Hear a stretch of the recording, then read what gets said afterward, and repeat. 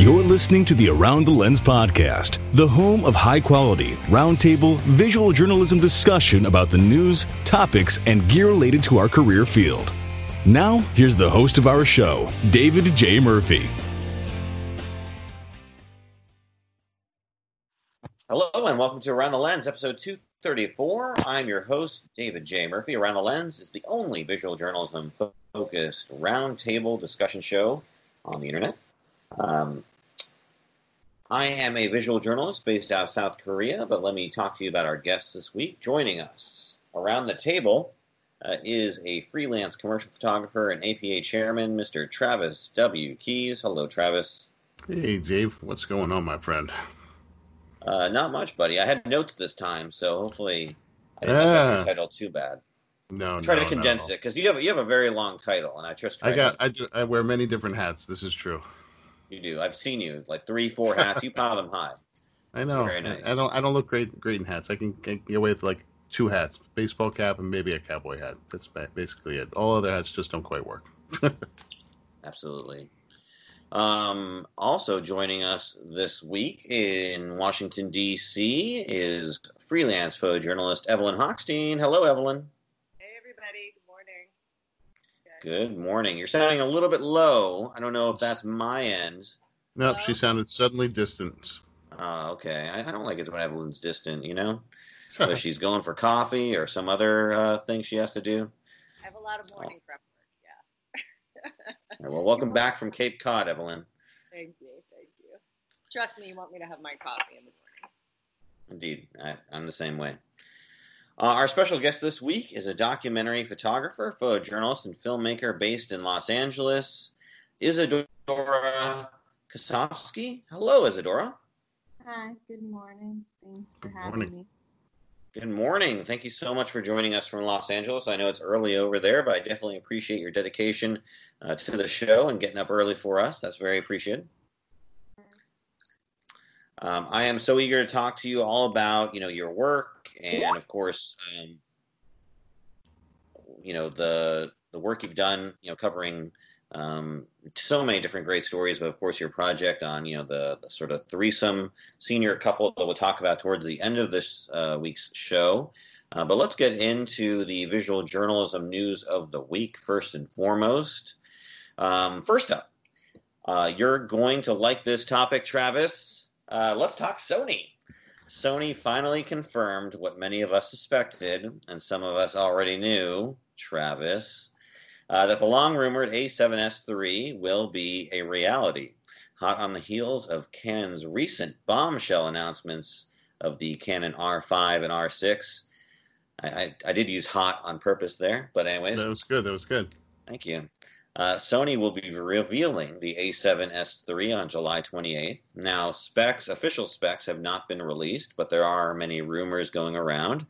So let's talk about those rumors and what they mean for Sony, the camera industry, and why Canon is still far superior, in my opinion. Anyways, we've got a redesigned 12-megapixel sensor with fast readout, whatever that means, a 16-bit RAW output, a claimed 15 stops of dynamic range, 1080p 240 for slow motion, some 10-bit 422 4K, 600 megabits per second bit rate, base ISO of 160, no record limits. I'm sure that'll be rubbed in my face. Fully articulating screen. Welcome to the club. And dual UHS to SD card slots. Normally, I would typically throw this to you, Travis, because you're our Sony expert. But as is tradition on Around the Lens, we always give first topic to our guest. So, Isadora, first off, what do you shoot with, and what are your thoughts on Sony's new camera? I just recently started using Sony in the last year, but I'm still mainly on a Nikon D850. But I started with the Sony R series in the last year, and I like it.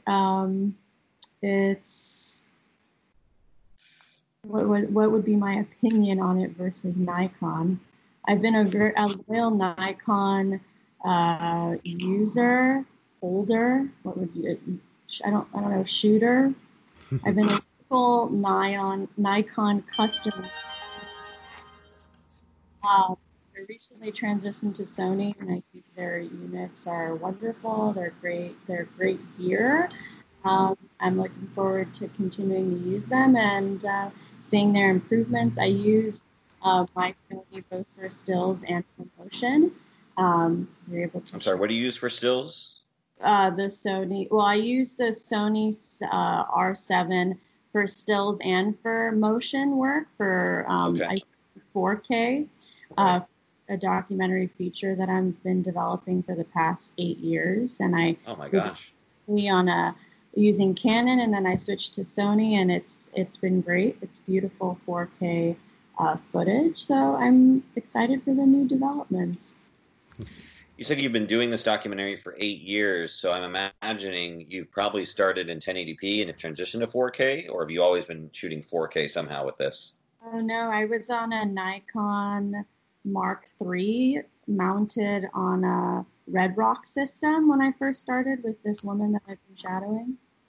So it's a bit of a challenge in the editing room, Yeah. but it works out. You know, it's a longitudinal study of her life, and she is a fascinating, powerful woman to watch and observe and immerse yourself in. Her life is so dynamic. So I don't think people will be as hung up on the footage, but with color correction and editing tricks, it's looking okay, quality-wise. Yeah. Now, obviously, the S series have been more, they can obviously shoot photos, but they're more video-centric cameras. Does the S series or this S camera intrigue you at all? Do you think you might add it to your collection and potentially use it for your documentary, or are you pretty happy with what the R produces for you? I think I'm happy with what I have, but who knows? Maybe that would make sense to transition to that. Yeah, absolutely. Evelyn, you recently tried Sony equipment for your protest work. You were considering the A9. Does this camera intrigue you at all? Or is it, again, more video focused and your work is more photo focused, so it doesn't really something you might consider? You're muted, Evelyn. I haven't spent too much time considering it. Too many choices. Technical. I really liked the A9, and I think I need to now give the new Canon a try. So I think I'm going to focus on that. I shoot so little video. I mean, I'd like to shoot more video, obviously, but right now that would be just autofocus and stills would be the biggest priority. Like ramping up my autofocus game. Yeah. I mean, we didn't have you on last week to talk about the R5, and that was one of our big discussion topics. So, I mean, it's been a week now, been about, 2 weeks or so since the camera was announced. What are your thoughts on it? The R5 Honestly, and the R6. I've read a couple reviews. I got to get my hands on it. I can read all about it, but really until I try it, I'm not going to, jump. Like, it's not in the same wheel. It's like if it was the next iteration of like the Mark IV, let's say, and my Mark IV now is several years old and it was time for me to upgrade, I might just like jump and buy the latest model. But for mirrorless, I got to try it because it's still a challenge for me. And I really did enjoy shooting with the Sonys, but it just makes more sense being a Canon person that I would give this a shot before I jump ship. Although you can use the lens adapters, so there is that on the Sonys. So I don't know, Canon. Let me get my hands on it, and well, no one really has their hands on it yet, so yeah, and I don't know how long down that's your Peter McKinnon. The list. Exactly. People who want to try it, but I have to give props to Sony for just sending me. They sent me like so much demo gear. It was pretty awesome to try. Yeah, it was great. Well, it's just piling up in their warehouse because no one else wants it. No, she actually knew someone that was hooked her up with Sony. That's all. Yeah. She had ends. I need somebody to hook me up with Canon stuff. I need some ends with Canon. Well, you can't get it because nobody has it yet. Yeah. If I was still in Long Island, I know where the Canon service center is. Maybe I could like weasel my way in there and see if they have one. Didn't they close that down? I think they closed that. Yeah, they did. Oh, that's sad. I remember I found memories of that place. I don't think there's anything on the East Coast now to send your. Yeah, I know. I send mine to Newport News, Virginia. Yeah, okay. yeah. They closed it down. So obviously, Evelyn, yeah, you want to get your hands on the equipment. I'm probably, is there somewhere in DC where you could potentially try the camera and try it out before buying it, or do you think you'll have to buy it? I think I'd go through CPS. I mean, it might be really hard to get like a demo of it, but that would be my route, would be to call either local Canon rep or go through CPS and see. Right. But I bet it's going to be pretty hard. There'll be a little weight on that one. It might be, yeah. So I don't know. Until the Mark II version comes out. Yeah. Right. Okay. And get used Mark I. Exactly. Now, obviously, you're waiting to get your hands on it, but does the R5 or the R6, do you have a preference towards either one based on the specs? No, do you want higher? I know you're primarily a photographer, so do you want a 20 megapixel sensor or a 45 megapixel sensor? Obviously, I think you want more megapixels, but you tell me. What's more important to you? I don't know, Dave. I'd have to read it again. I mean, I glanced at it. I was like, "Ooh, this sounds great." But do you want to spend $4,000 or do you want to spend $2,500? I don't know. When you're spending that many thousands of dollars on a camera, like $1,000, you expect it not to. You're right. You expect it not to overheat and to actually work. It's true. Well, it won't overheat when taking photos. This is what Evelyn primarily does. So. This is true. All right. Let's. We've waited long enough. Travis. Gush about the Sony A7S III and why it's the next coming of, No, I can't talk. God's gift to camera gear. I know. Well, you can talk about the rumored specs. I can talk about all the rumored specs. Yes. I know you can't talk about what actually is going to in it, but Yeah. So the rumored specs are.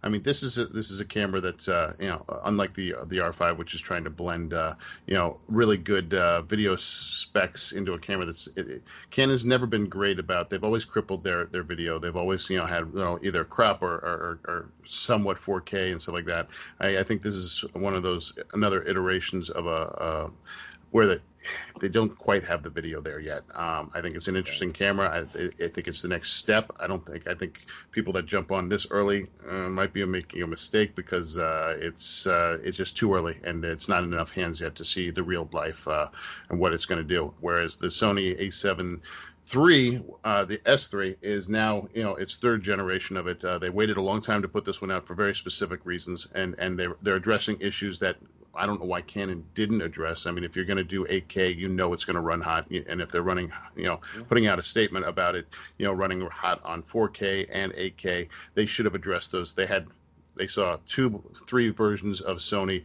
where they were having overheat problems. Now, Sony has really kind of redesigned from the ground up this whole camera to deal with different heat sinks, the way it deals with the air coming through it. And it's shooting 4K at 120 FPS. It's 16-bit raw output. It's now using supposedly a slot that uses UHS-2 and CF in the same slot, which is really impressive. It finally brought an articulating screen, which we've been waiting for forever on.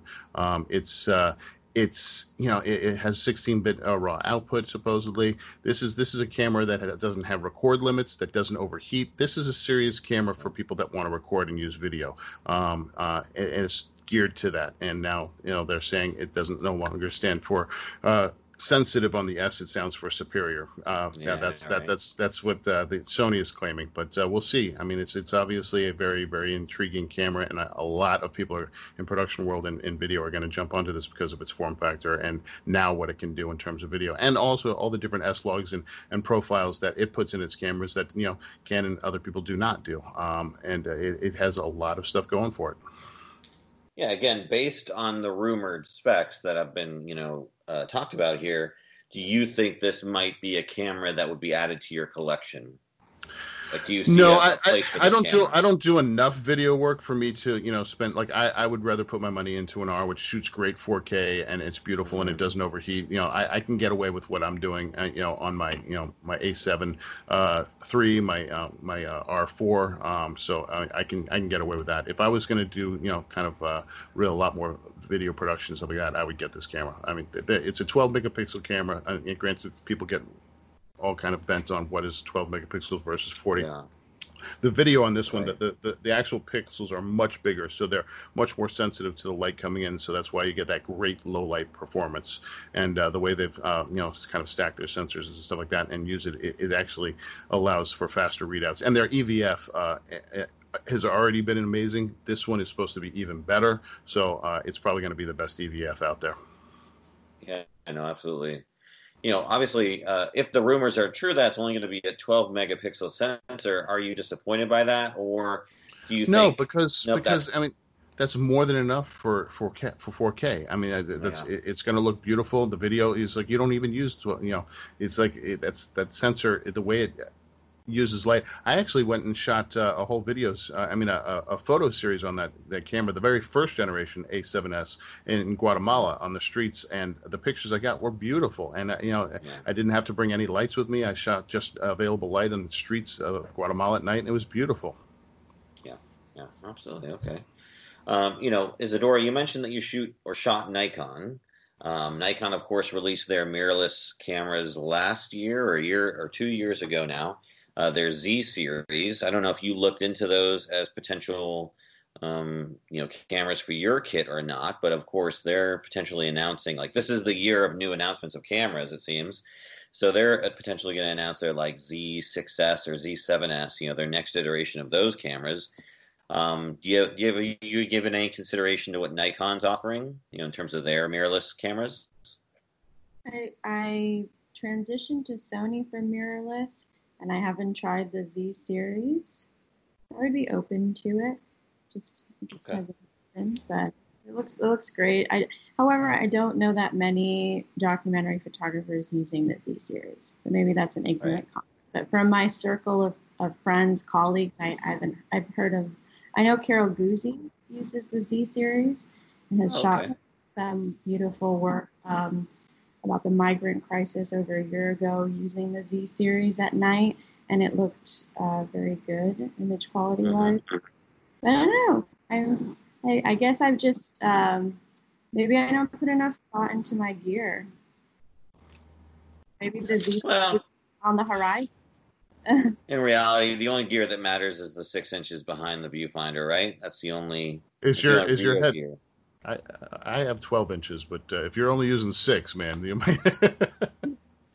It's the frontal lobe. That's where all the imagery. Or whatever. However the saying goes. Yeah.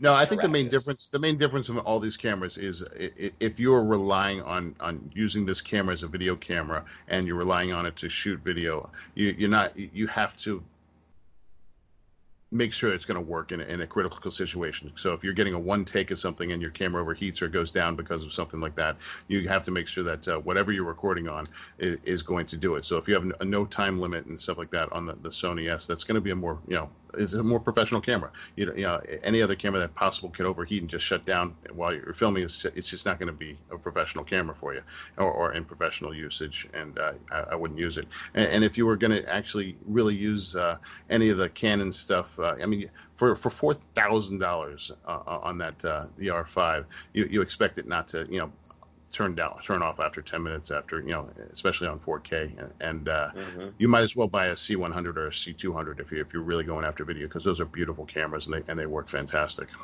Yeah, I'm very intrigued by the 4K 120 if it can actually reach that spec and shoot and not have the limits or the overheating.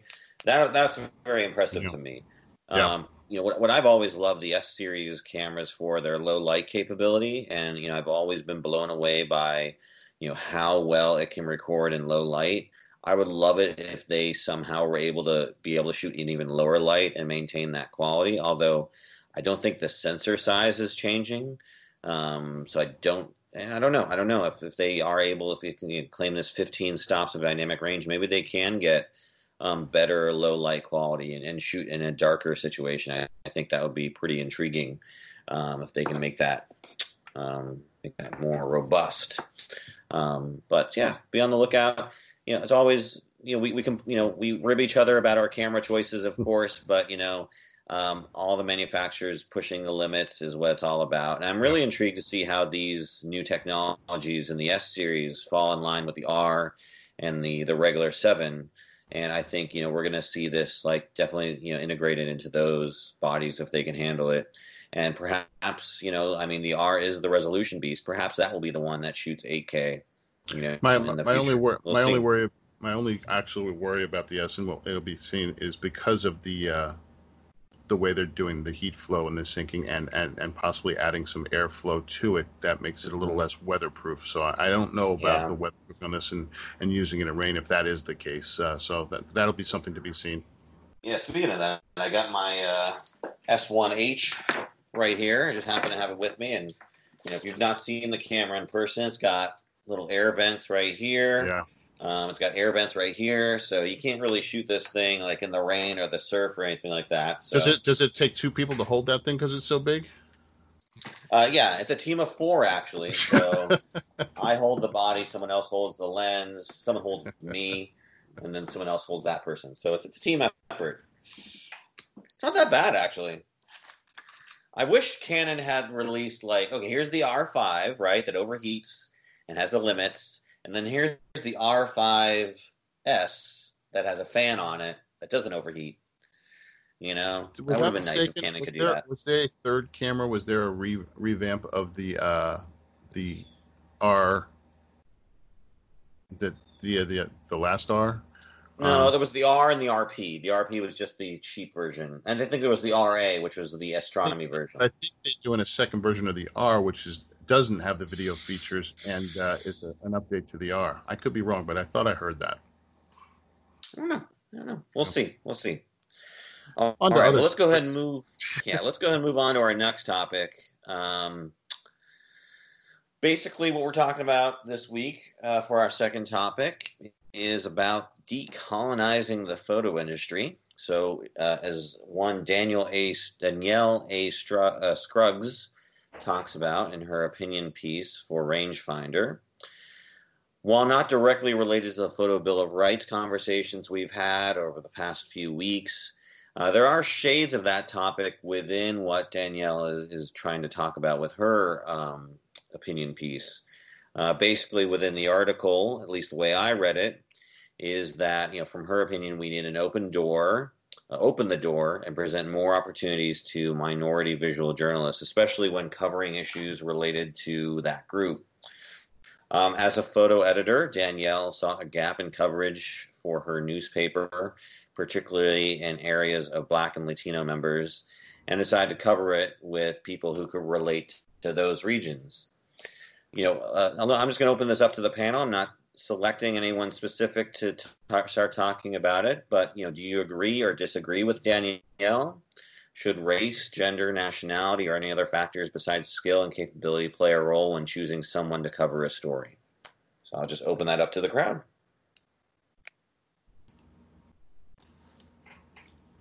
Come on, okay, guess. No takers. I'm going to pick on somebody now. I'm refreshing my memory here.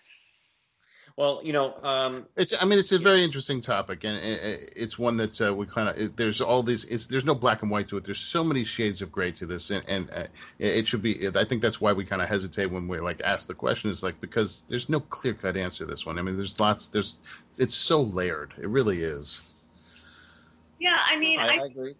I certainly think, as a woman, I've been given assignments because I'm a woman, having access to certain, sympathetic topics or sensitive topics, if it's regarding, sexual abuse or rape or childbirth even. So, there are times, I think, when photo editors, or even, it just is maybe easier. Does that mean I think that men couldn't cover the same topics that I'm covering? And then when you get into race, it gets even trickier. It's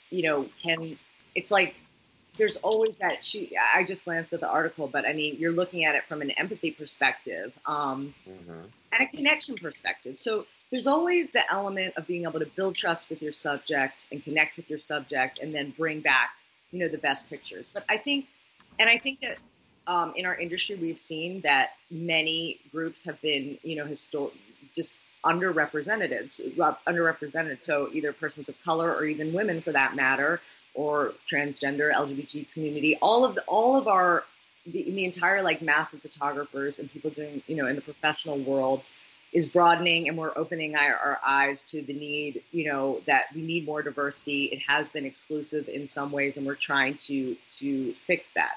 But like as a general principle, I think, I would love to believe that everybody can connect and do the same work. But I know for a fact that there are times when a subject might feel more comfortable with, depending on the gender or race of the photographer, and that might be a call that an editor wants to make. Like, who can get the best access? Who can connect? Who's going to make someone, feel more comfortable? As a general principle in covering the news, it's a broad topic. There's no clear-cut answer, but I know for a fact that when I've photographed women who've been victims of rape, I don't know if a man would be able to have the same access or empathy, or it doesn't mean that they can't have empathy, but that the subject may not feel. They may automatically feel that there's a barrier. And, I'd love to believe that we could all connect in our own way, but I think there are differences. And there may be, this is a very valid discussion. Yeah, no, absolutely. That's why I'm bringing it up, because I think, there's something to be said about the nature of how we assign jobs and whatnot, different sort of topics and areas to cover. I think, when we have talked about certain topics like this in the past and in certain areas, I know we've had on photojournalists who have covered, like women in Afghanistan. And that's a very kind of closed off society with very rigid gender roles and rules. And so in that case, these women were much, it was almost like you couldn't even have a guy alone with them in sort of their private areas to do, it was physically and like legally, who knows, religiously impossible to do that and cover it in any way that would be honest to the subject. So yeah, in certain cases like that, I believe fully that, picking the right person for the job is essential. Isadora, you're part of Women Photograph. Danielle is part of, Women Photograph. She was a mentor for the group. I don't know if you knew her or, I know, Evelyn, you're also a member of Women Photograph. If either of you know her, but, what are your thoughts on sort of the topics that Danielle has kind of brought up here? Do you agree with any of them or disagree, or what are your thoughts? I don't know what topics in particular you're referencing. The first thing I will say is it's very hard to have a panel discussion about diversity and race and not have a person of color photographer on the panel. Mm-hmm. I think it's hard as 4 white people. I don't want to assume whiteness here, but from what I can see, to have a discussion about race is the first thing I would say, because we don't have that marginal voice represented. But what I will say is that the discussion around diversity is a critical one, because I do think that the personal experiences of a photographer, the experience of identity as a photographer is an important one. The lived experience storyteller versus the limited lived experience storyteller is a different voice and vision. Mm-hmm.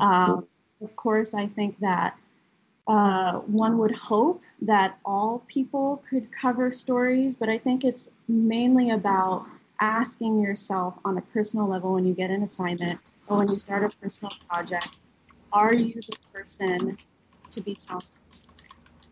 And looking into your face, why you want to tell a story.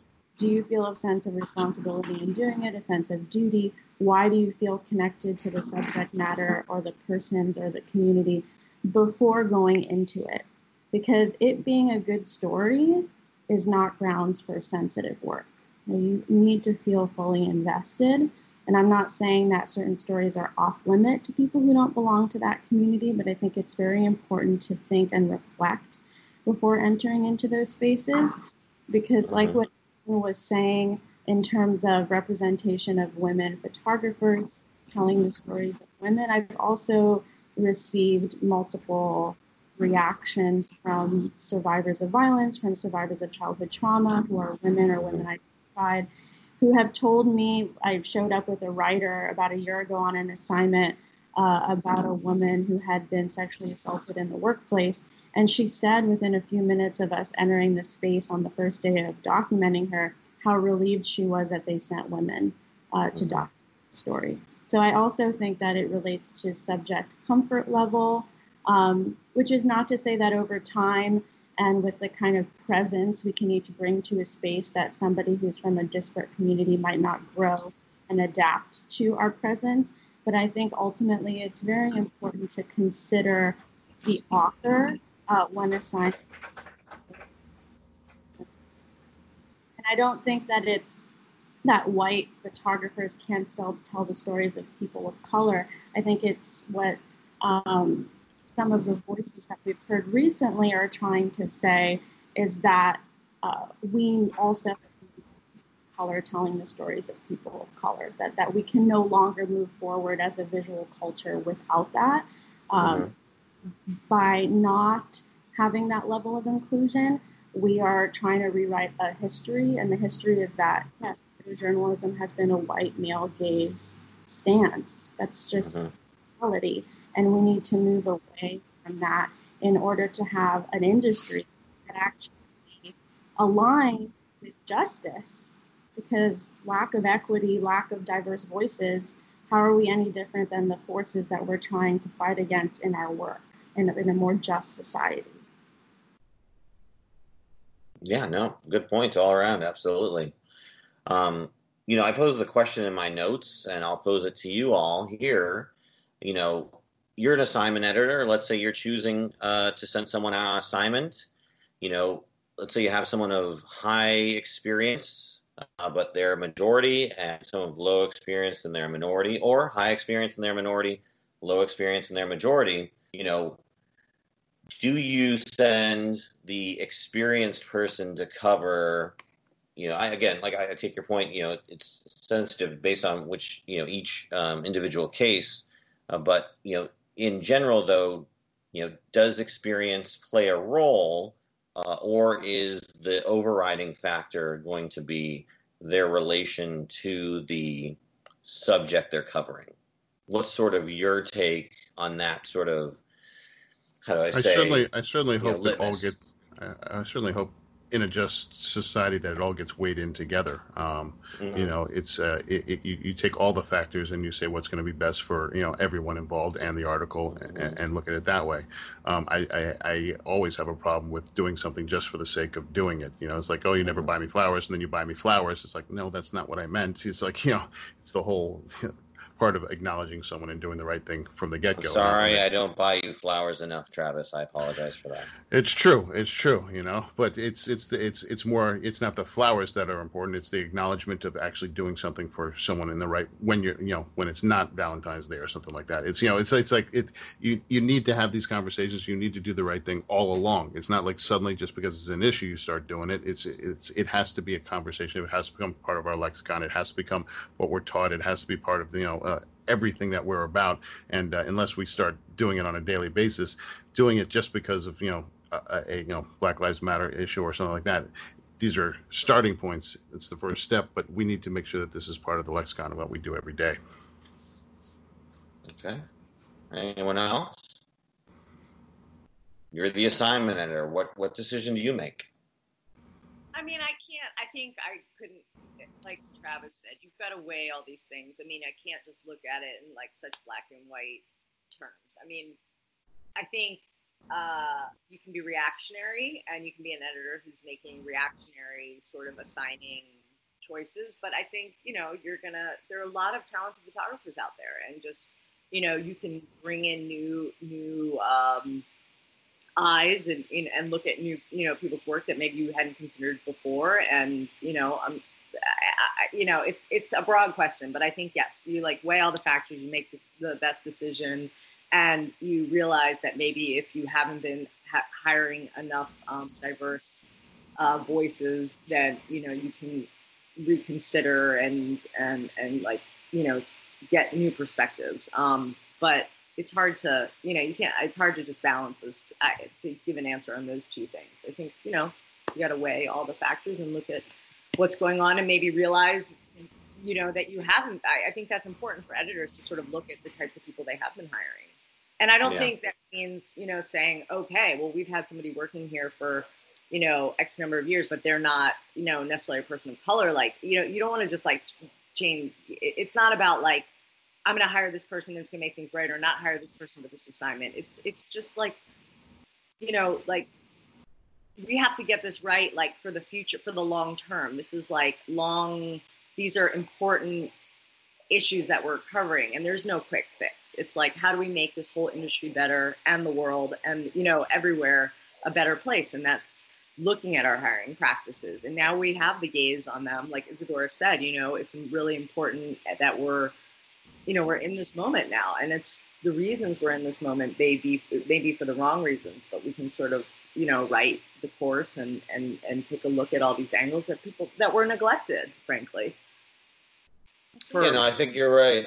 I mean, you make a good point. It shouldn't even be a topic of experience. It should just be a matter of you have a group of people who, you can rely on, of a range of diversity of different backgrounds, and you can say, you can assign the right person for the job, right? And it doesn't matter. You're not looking to like, oh man, they shot for 6 years and they shot for 3 years, or they have 6 Pulitzers and they don't have any awards. It should just be like, these are all qualified, visual journalists able to do the job, and I'm going to pick the right person that, can do this job to the best of their ability. I mean, that's what it really should boil down to. Obviously we mentioned the Photo Bill of Rights. Isadora, have you looked into that at all? Are you tracking that document? Yeah, I signed the Photo Bill of Rights. I think it's very important to have all of that information explicitly provided for people to be able to check in with and reflect upon. And what I'll also say is that experience is a place of privilege, right? So who you're giving opportunities to so that they can reach an established level is related to privilege as well. So when we say, oh, this person doesn't have enough experience, well, they don't maybe have enough experience because they're not being assigned go to particular places to have that exposure. So who we're giving those opportunities to is also something we need to be looking at. And I also think that the most empathetic, socially conscious editor still has their own biases, right? Somebody can be very in touch with the notion of toxic masculinity and white supremacy and still exhibit biases in their hiring practices. This is something that we each need to be doing on a daily basis in refining our ability to be integrated, conscious beings. And biases come up with the most kind-intentioned people. It's not a measure of humanity. It's an issue of sensitivity. It's an issue of consciousness. And I think that some of the greatest editors that I love working with have exhibited certain biases towards me being a young woman. I mean, it comes up because we are tragically socialized to react to certain markers of identity in certain people. And I hope that with more of these discussions, with more of these changes on an institutional level, we'll each as individuals be able to reflect that change in our behaviors on a daily basis, even the most well-intentioned people. Absolutely. And, we've talked about, we've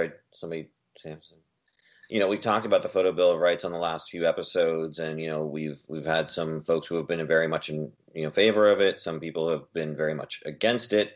There has been some criticism and arguments stated, for the fact that it, maybe it has a bit too perhaps on the nose with regard to, topics related to the news, with the Black Lives Matter and whatnot, and might be, in some people's opinions, that's might be too politically charged. Do you have, as a signatory of it, do you have anything to say to those kind of arguments against it? Or if you've seen the arguments against it, and do you have any thoughts on that?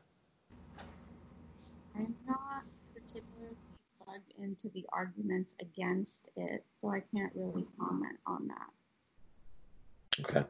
Well, there's definitely stuff in there as a photojournalist about in the toolbox of it saying that you should go up and talk to your people before photographing them, let them know. And if you're a photojournalist, there's certain things that's just not going to happen. I mean, how do you take an image of something happening in a protest and running up to the person? I'm going to take your photo. This is what I do. It's like it's just not going to happen. So I mean, there's a lot I think it's a very good intention, and this is sort of a recap from the weeks prior. It's a good intention and a good starting point. There's no holding people to it. There's no repercussions. There's no database. It's like why am I signing this? It's like there's a lot in there that's telling me what I can and can't do, but also at the same time you're not holding anybody accountable. It's not like an editor is going to look like, oh, did you sign it? Didn't sign it? Am I going to hire you? Not going to hire you? It's a personal thing for you, and it's not. I think it's written on a slant of one side without taking the other side into consideration. So it's a good starting point, but like I said on everything else,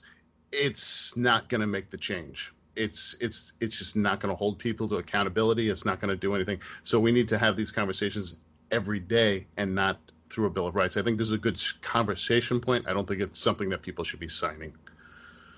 I think it's an ever-evolving document from my experience with some of the people who created it. That it's an ever. I agree with that.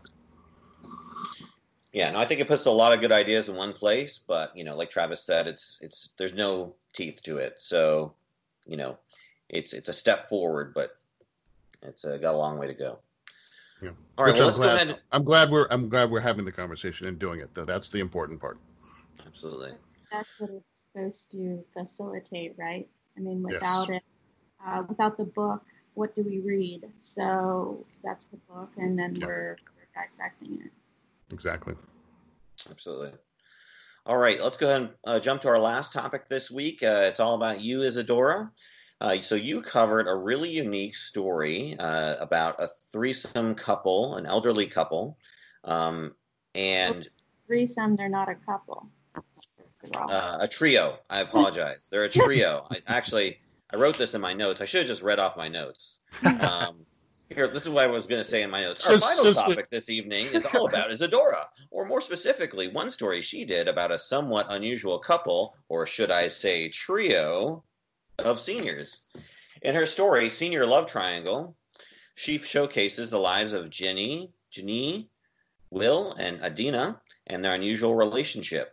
So I'll throw it over to you, Isadora. Tell us about this awesome story and how you kind of came upon it. Well, I met Jeannie, Will, and Adina at a retirement home in Los Angeles where I was photographing a woman at that point I had been photographing her for 3 years. And I was sitting in the parking lot one night and I saw Jeannie, Will, and Adina approach the gate. And I saw Jeannie enter the facility and I watched Adina and William walk away towards the bus stop because he was taking Adina back to the retirement home where she lived. And I saw Jeannie and this sense of rejection, sense of remoteness, and I empathized with what I saw. And I was curious, which I think is the cornerstone of being a storyteller, is that intense curiosity. So I observed the dynamic, and I inherently knew that there was a romantic conflict going on just from observing them. And I had interacted with Jeannie previously. I had seen her in the dining room when I was photographing Bianca, the woman that I was shadowing at that facility. And I had seen William separately, too. I had actually said hello to him, and I didn't get a response. He was someone that was definitely, in moments, very much in his own world. So I approached them a couple of weeks later. I observed them from afar in the facility and around the facility. And I checked in with some of the people working there. And I had noticed that there was always this kind of tension between the three of them and the other people in the facility. And I had overheard Jeannie talking to someone at the front desk about William. So I had confirmed through talking and interacting with people and observing that they were in this non-monogamous dynamic. And that was obviously something I was very drawn to because it was a period in my life where I was very focused on documenting relationships. And having photographed seniors in various facilities from the age of 13 onwards when I first picked up a camera, it was very clear to me over those years of being a self-taught photographer and looking at a documentary photography about aging or aging people, that we have very singular narratives of what aging looks like, especially in this country. We tend to see seniors as depicted as having different diseases or ailments, or we do work around death and dying, which is what I initially started doing myself. I mean, my first project was in hospice care. So over those years, I was trying in the back of my mind to look for stories that were different from what we were seeing in visual storytelling about what it's like to be older, because it's obviously much more complex than being a grandparent or being in a state of demise. So when I saw the three of them, I was captivated. And photographing them, it was interesting because I had spent so much time with seniors, but I didn't really see them as seniors because I was this young adult finding myself, developing, and they really were like peers. And so that when I was documenting them, because their issues and their trials and tribulations were really universal, right? Love, jealousy, possession, connection, desire for intimacy. I mean, those are not solely amongst that age range, obviously. That's throughout our lives. So really rooting myself in the fact that I was photographing a relationship was how I approached them. And initially, I was just spending time with them without my camera. And then over time, started photographing. And then at some point, as is the case with people that you shadow, they started to forget that I was there. And they were the least concerned people of the last 13 years with my photography. They were so consumed with the drama of what was going on amongst them, their needs, being able to keep their dynamic alive as other forces were trying to break them up within their families or within these institutions. So they were so caught up in their lives that I got to just be there as this fly on the wall.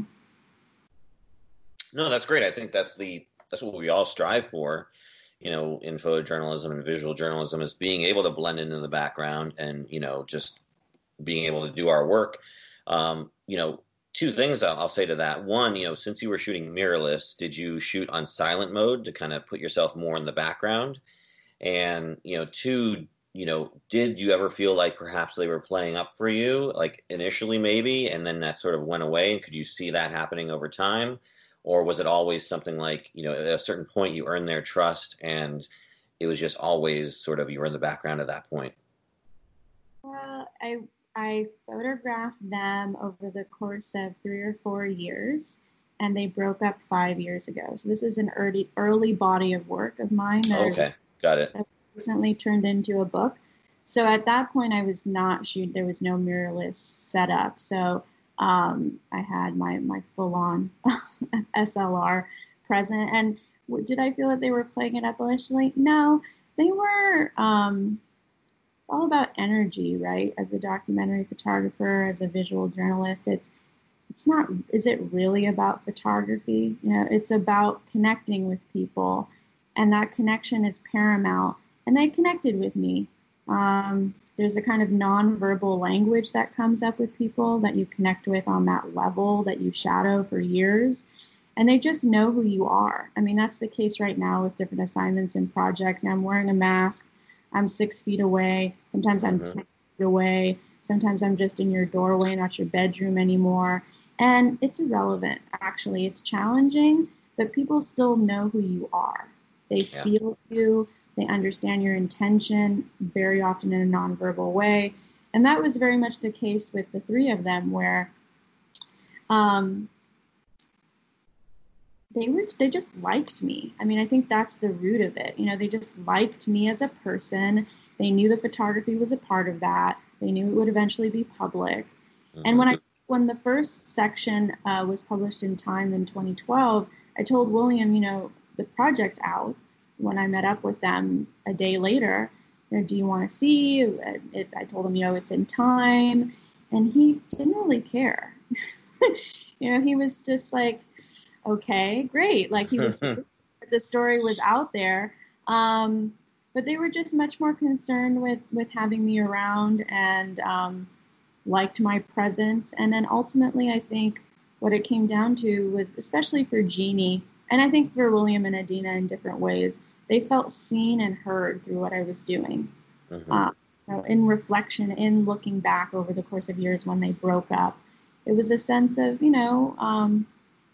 obviously there's a heightened invisibility when you reach that age. I mean, I think that's pretty universally known and almost cliche to say, like, our seniors are pushed aside, they're disenfranchised. I mean, look at what's going on in the nursing homes right now. I mean, if that is a symptom of what I'm discussing, it's a symptom of a culture that undervalues and denigrates our older people because of our correlation between capital and body, and the fact that they are disabled, the fact that many of them require care. Somehow in our eyes collectively that makes them unworthy. And I think that this story allowed people to really connect with the fact that seniors have full lives, and just because you retire doesn't mean that you're not looking for love, you're not looking for adventure, which I think the three of them found amongst each other. I have to think at a root level, they're just enamored by the fact that, one, they're being paid attention to, and that they're being paid attention to by such a young person. That a young person wants to spend time with them and, cover their story and focus on their lives. I think that's something that, probably a lot of our seniors would love to have, that kind of attention. And, I think there's so many great seniors out there with so many great stories to tell. And, it's probably, again, a treasure trove of things. And they're just looking for, someone who honestly cares about what their story is and is willing to tell it. Again, going back to the mirrorless question, though, would you shoot something like this now with mirrorless, or have you used the silent mode? I know Evelyn has talked about, how she likes the mirrorless, and for that matter, the silent capability, it's very effective in a, packed sort of, stateroom or whatnot when you're shooting Congress people. Have you used that capability? Is that something you like about the mirrorless? Do you think you'd use it for this if you were shooting it today? I think so. I think I would use the mirrorless if I was working with them today. I've used it in contexts where that click can maybe be disruptive. I think it's most helpful to amongst people that aren't that familiar with you as well. And I have this long-term assignment with Nat Geo, and I have been in a context where there are classroom settings for this project. There are moments of silence, of meditation, and that click can be annoying. I mean, I've just adapted to that over the years, but I think it's conducive to the kind of effect we'd like to have, which is present but detached, not an unobtrusive, not adding to the environment, just being in it with people, being immersed. So I think that silent shutter allows for that immersion, perhaps, at least auditorially, to happen more quickly. And then it's helpful in assignments when you have to build trust and intimacy quickly. Yeah, Evelyn or Travis, do you guys use your mirrorless, or when you did use the mirrorless, did you use it on silent mode, or do you use the shutter sound? What do you use primarily? I use it. Or does it matter? Silent? Yeah. Travis, your mic is mute. I got you. There you go. I'm good. I'm back.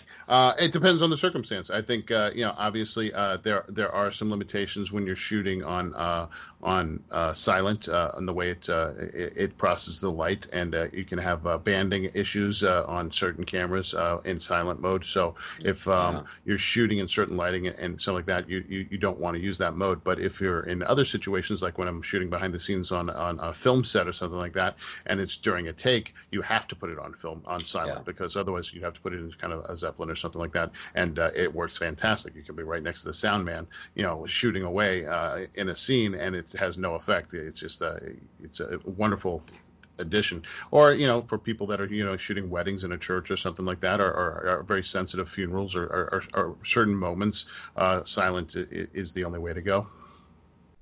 Yeah, no, absolutely. The one time, or the one instance I wouldn't use silent mode for, is when you're shooting like really high action, because I've noticed the rolling shutter is much higher in silent mode, at least for my Panasonic cameras. So I was shooting some like drill members, flipping the rifles around, and you can see just like a propeller blade, it's like it's bending the rifle into a C practically. So in that instance, electronic shutter did not work for me.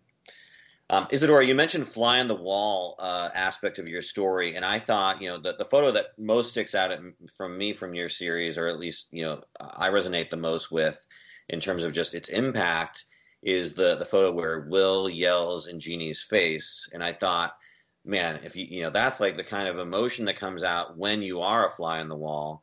Can you talk to us a little bit about that photo? And then Evelyn and Travis, if there are any photos that you think, you think Isadora, you'd like to ask Isadora about, please do. Well, that photograph was taken about 2 years into shadowing them, maybe less. And William definitely had a propensity for these rageful explosions, which there are a number of other images that depict that when they were on the streets having conflicts, but I feel like that image is the most explicit in depicting that level of anger. And he would have those episodes in front of me, and I think that speaks to the status I had in that space at that point with them, that they were so used to being readily vulnerable in front of me, and I was just a part of the fabric of their experiences, that he didn't feel inhibited to share that level of rage in front of me. Thank you. It's definitely an unguarded moment for sure. Evelyn, Travis, any pictures or any aspect of the story that stuck out to you? I mean, the whole thing overall is fabulous, and I'm thankful that there are people doing this type of work.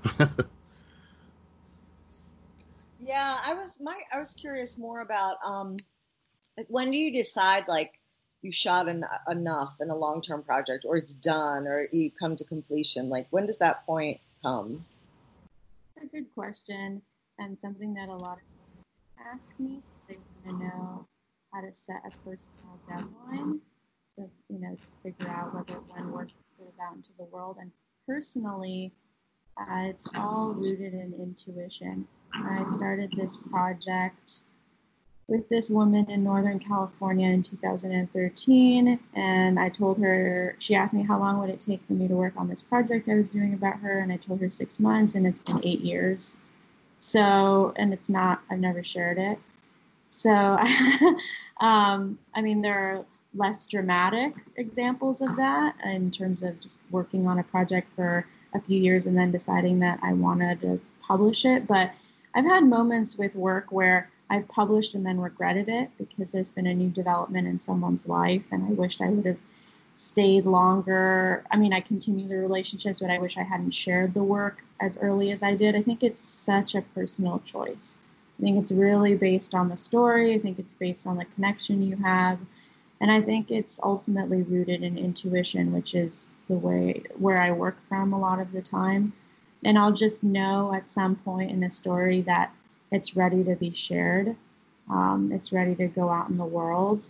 And almost always I continue the relationship with the people from that project, and I just continue to add work to their story, because sometimes the story is published again, or there are updates, or just to have as this document of their lives. I mean, you spend years with people, those relationships, at least for me, they continue. Yeah, I mean, speaking of long-term stories, you mentioned the documentary you've been working on for 8 years. Do you see a point where, like, that it will be released soon, or you can't even pick a date? Well, I feel like when I reach intuitively, when I sort of feel into that story, that probably when we reach the 10-year mark, it'll be ready. She's currently grappling with some health issues, which are very much part of her story. So we're waiting to see her through that. I'm waiting to see her through that. And, the longer the better, honestly. Uh-huh. The more you spend it personally with certain subject matters, the more you get at the essence of a person. It goes beyond these journalistic buzzwords, or it's a story about X, Y, and Z, but you get a person at the end of it instead of an issue. And that very much feels the case for that project, where I've just been able to sit in that environment with her for years and really see her through this trajectory. And then there are certain issues that come up with stories. Like, I've been working on a project for 3 years in New Mexico that deals with the effect of prolonged trauma on young women. And one of the young women that I've been shadowing very closely, who I consider basically the main subject of the project, or collaborator, whatever word you want to use, person being documented. Now she's in a legal battle, and I don't want to share the work because I don't want the work to impact the outcome of her case. Yeah. Her child custody battle. So sometimes you're ready to share work, but there's something going on in the person's life, and you would hope that sharing their story is a cathartic experience. You'd never want the work to be weaponized. So I think it's about really looking at, not only are you ready to share it, but is it going to harm the person that it's about if it's out in the world at a particular time in their lives too? Absolutely. Getting back to your love triangle story, you did a TED Talk on it. Can you talk a little about that experience, kind of giving the talk, and then sort of the feedback or the sort of reaction that came from it? Yeah, I became a TED Fellow in 2018. It's a program. It's a network of about 450 change makers, as they call us, and it's people in all disciplines imaginable, everything imaginable. It's not so photography or arts, it's science, it's engineering, it's pretty much anything. And I was admitted into that program in 2018, and they asked me to come up with a talk to give at their main conference. And I just couldn't think of another story that would fit into the structure of a TED Talk like this story. It was going to be too hard with the kind of longitudinal work that I do to pick any of my other projects for a 5-minute talk.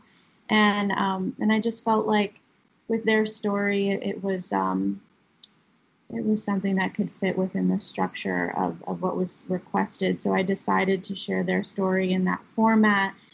And the responses have been very telling. I mean, there are people who are very moved. There are people who feel seen through the work. There are people that are very uncomfortable. Everything that you would imagine from a story that deals with some of the themes that we've discussed around aging and older people. And I think most people don't want to think about sexuality amongst older people too. I think that inherently comes up when you're looking at romance. So especially in the U.S. So like a lot of the discomfort comes from people in the U.S. You know, when it's out, it's been translated in many languages, and the responses are just different amongst Europeans, for example, or people of other nationalities. So within an Anglo perspective, a lot of people are uncomfortable thinking about older people engaging in this way, because I think inherently, when you're looking at this story, for some people, it's bringing up issues around meaning and fears around maybe never having the love that they want in their lives, fears that it's never going to happen. We have these certain tropes about love and relationships and finding this soulmate. And I think this story, beyond it being about seniors, it's also about adopting new kinds of relationships to get your needs met.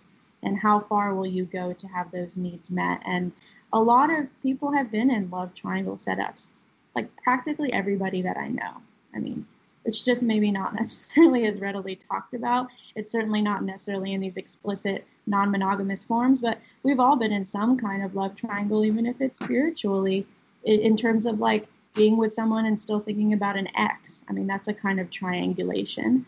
So I think it pushes people to certain points of assessing the purpose of their own relationships and thinking about meaning and what their expectations are in their love life. And again, was there any feedback or any sort of like, did the larger stage of the TED Prompt provide to you? Did that, give you any sort of feedback from the larger world that perhaps when the larger audience saw that maybe you got more feedback or diverse opinion from it? Or was it basically, again, like I said, a lot of people have different feelings about this, but was there anything like, did it lead to or garner more attention from any other entities? Attention, it's kind of hard to know whether it's certain kinds of attention have come from the talk. I think that it's definitely created conversations from what I've seen. It's been really great to see those conversations be sustained and then be a part of the book that was released in February that is of their story. And I feel like the book is ultimately a more expansive view than the talk. I would say that if anything, the talk also provided a platform for documentary photography. It was an ability, giving me an ability to share their story with a wide audience that, a lot of the people who watch TED Talks, they're not looking at the New York Times, they're not looking at Time Magazine. TED accesses a certain population, so it allowed for a broader view of their story, of some of what we're discussing, but then also of documentary photography, because I went up and I spoke about documentary photography. It wasn't just to talk about their story. There needed to be some context as a visual storyteller. A lot of people don't even know what documentary photography is. I use photojournalists a lot, mainly because I'm kind of tired of explaining what documentary photography is in basic, short conversations in supermarkets with people. So it was also allowing a platform for people to understand what a documentarian is and what the purpose of a documentarian is. I think that platform allowed for that as well. So I think it wasn't just their story that was highlighted, it was documentary photography, documentary storytelling, photojournalism, because those words were used interchangeably in the talk. Absolutely. Great insight. For the most part, your photos, you're very selective in terms of where you focus. These photos, there's a shot where, you have one of the ladies, out of focus, and it's because in the background it's, Will and the other woman hugging, and you're showing that sort of dynamic between them. But there were two photos in your set on your website that struck me as not necessarily out of place, but just different from the rest because of their use of focus and blurring and whatnot. Specifically, Will reclines on the floor in his studio apartment, and Janine and Will embrace on the floor.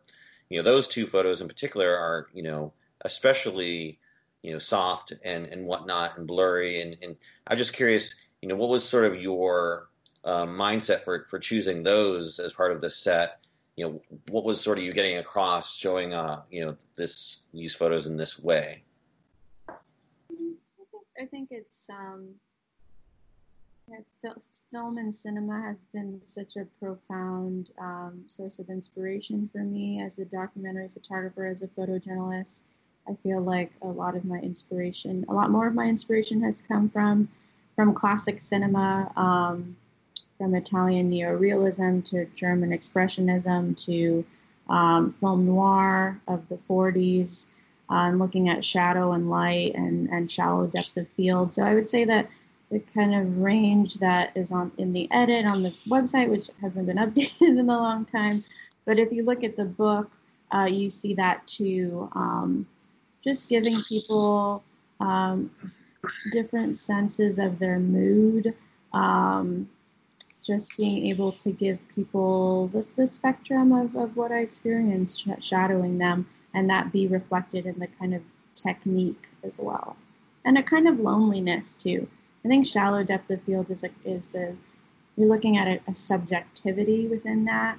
It's more, if you study cinema, that's certainly used in movies as an attempt to get into the actor's head or that character's head. So I think, not necessarily thinking about that actively as I'm photographing, but in hindsight, I think certain images, the way that they're shot, I think it's trying to reflect being inside, being with that person, being attuned to that person, and then ultimately a certain kind of remoteness, which I think is just a part of my work in general. It's so much about loneliness. I don't really feel like this project is about love necessarily. I think it's so much more about a desire to connect and a remoteness, and then ultimately getting at even when you're with someone, you can still feel lonely.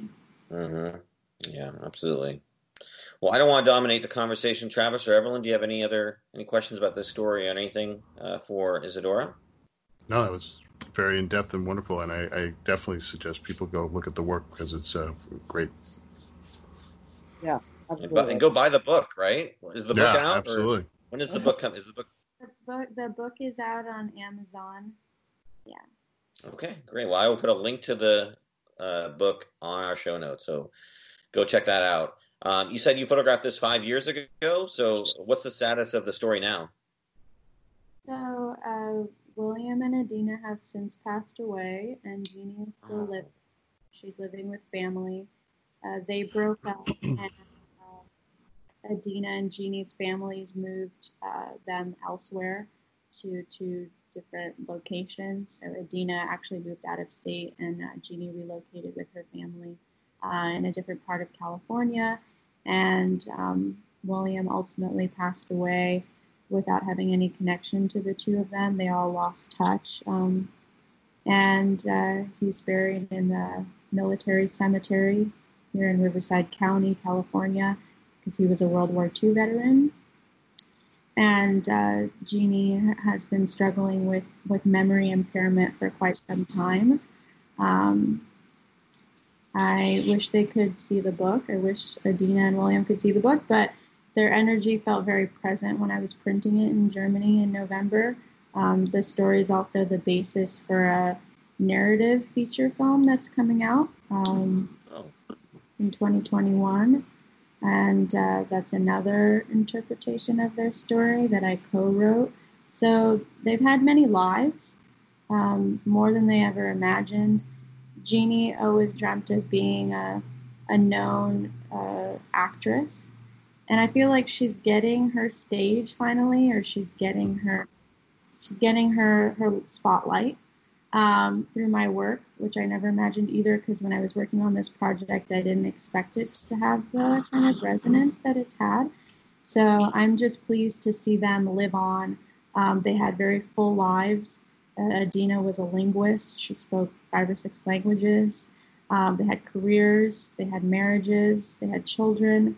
And then they had this. And I'm pleased to see them liberating people from some of the secrets that come up through this project. Awesome. Well, hopefully we can have you back on when that movie comes out. Oh, yeah. You talk to us about going to the premiere of it. I would love to be able to come back and talk about it. It's a whole other discussion. Yeah. Definitely. All right. Well, I think that's going to bring us to the end of this week's show. Isadora, can you tell people where they can find more about you and your work? Well, you can find me on Instagram at my name, at Isadora Kosofsky, or add me on Facebook, which I don't really use, or follow me on Twitter, which I don't really use either. So I'd suggest Instagram. You can also go to my website, IsadauraKosofsky.com. And if you have any questions and I didn't cover something in here, feel free to email me. Thanks. What people don't know is Isadora has a very vibrant MySpace page, which she's always on and updating. That's really funny because I used to post my photos on MySpace. Oh, okay. I'm sure Tom liked them. I can't my MySpace, though. It's a bummer. I'd really like to see those old messages, but... Right? Yeah, it's all my glitter GIFs and auto-playing music. It's all gone to the I miss all my AOL Instant Messenger messages. Yeah. CompuServe. Now, who's going to be on your top 8? I don't know. Facebook needs to make that a feature. All right, well, that brings us to the end of this week's show. Evelyn, you got anything for us before we sign off? I do not. Enjoy your week, everyone, and I'll see you next week. And always remember to top up your coffee. That's right. Travis, anything going on in your world we need to know about? No, what was that, Dave? I was gonna say, where are you gonna be and when are you gonna be there at all times? Just list of your locations. Yeah, unfortunately, the travel has been cut down by this crazy world. So I'm not at your house and all the time. Yep. I'm shooting myself. Indeed.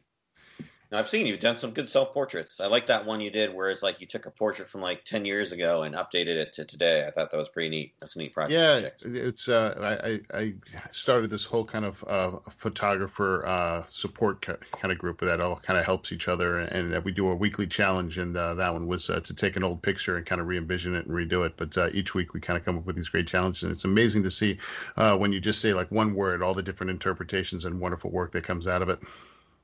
I like that. Photographer support group. Photographers Anonymous. Yeah, exactly. Hello, I'm Dave, and I've been photographing for 21 years. The initial title for the group was Sunday Night Support. Sunday Night. What was it? Sunday Night. Now I'm forgetting. I can't believe. Well, thank you for all joining us and watching this Monday night support group or Monday morning support group, depending on when you're watching it or when you're checking it out. It was Sunday Night Group Therapy. That's what it was. Oh, okay. Great. Well, if you'd like to continue the therapy, please do so online by going to one of our social media networks, Facebook, Twitter, Instagram, YouTube, all that fun stuff. You can leave comments on what we've talked about. You can argue with us online, tell us we're wrong or right, whatever you'd like to do. So continue the conversation online. You can find links to all of our show notes as well as all of our social media at AroundTheLens.com. Additionally, if you'd like to support the show financially, you can go to Patreon.com/AroundTheLens and join for as little as $1 a month to get everything we do ahead of time, and not to mention a lot of cool exclusive stuff that we put only on there. So go check that out and support the show, or tell someone about the show. That'd be the biggest support you can do right there. Just spread the word, and let's grow the audience. All right. Well, that's going to end it for this week's show, episode 234. Isadora, thank you so much for taking time out to be here. I truly appreciate it. Happy to have you on anytime you want. And for Evelyn Hochstein and Travis Keys, I am David J. Murphy. This has been episode 234 of Around the Lens, and we're out. Thanks for listening to Around the Lens. We hope you enjoyed the show. To continue the conversation, head on over to one of our social media outlets such as Facebook, Instagram, YouTube, or Twitter. To support the show financially, consider donating to us via Patreon. For show notes from this week's episode and links to everything else we talked about, just go to our website, AroundTheLens.com. Finally, if you or someone you know might be a good guest for the show, get in touch with us via email at info@AroundTheLens.com.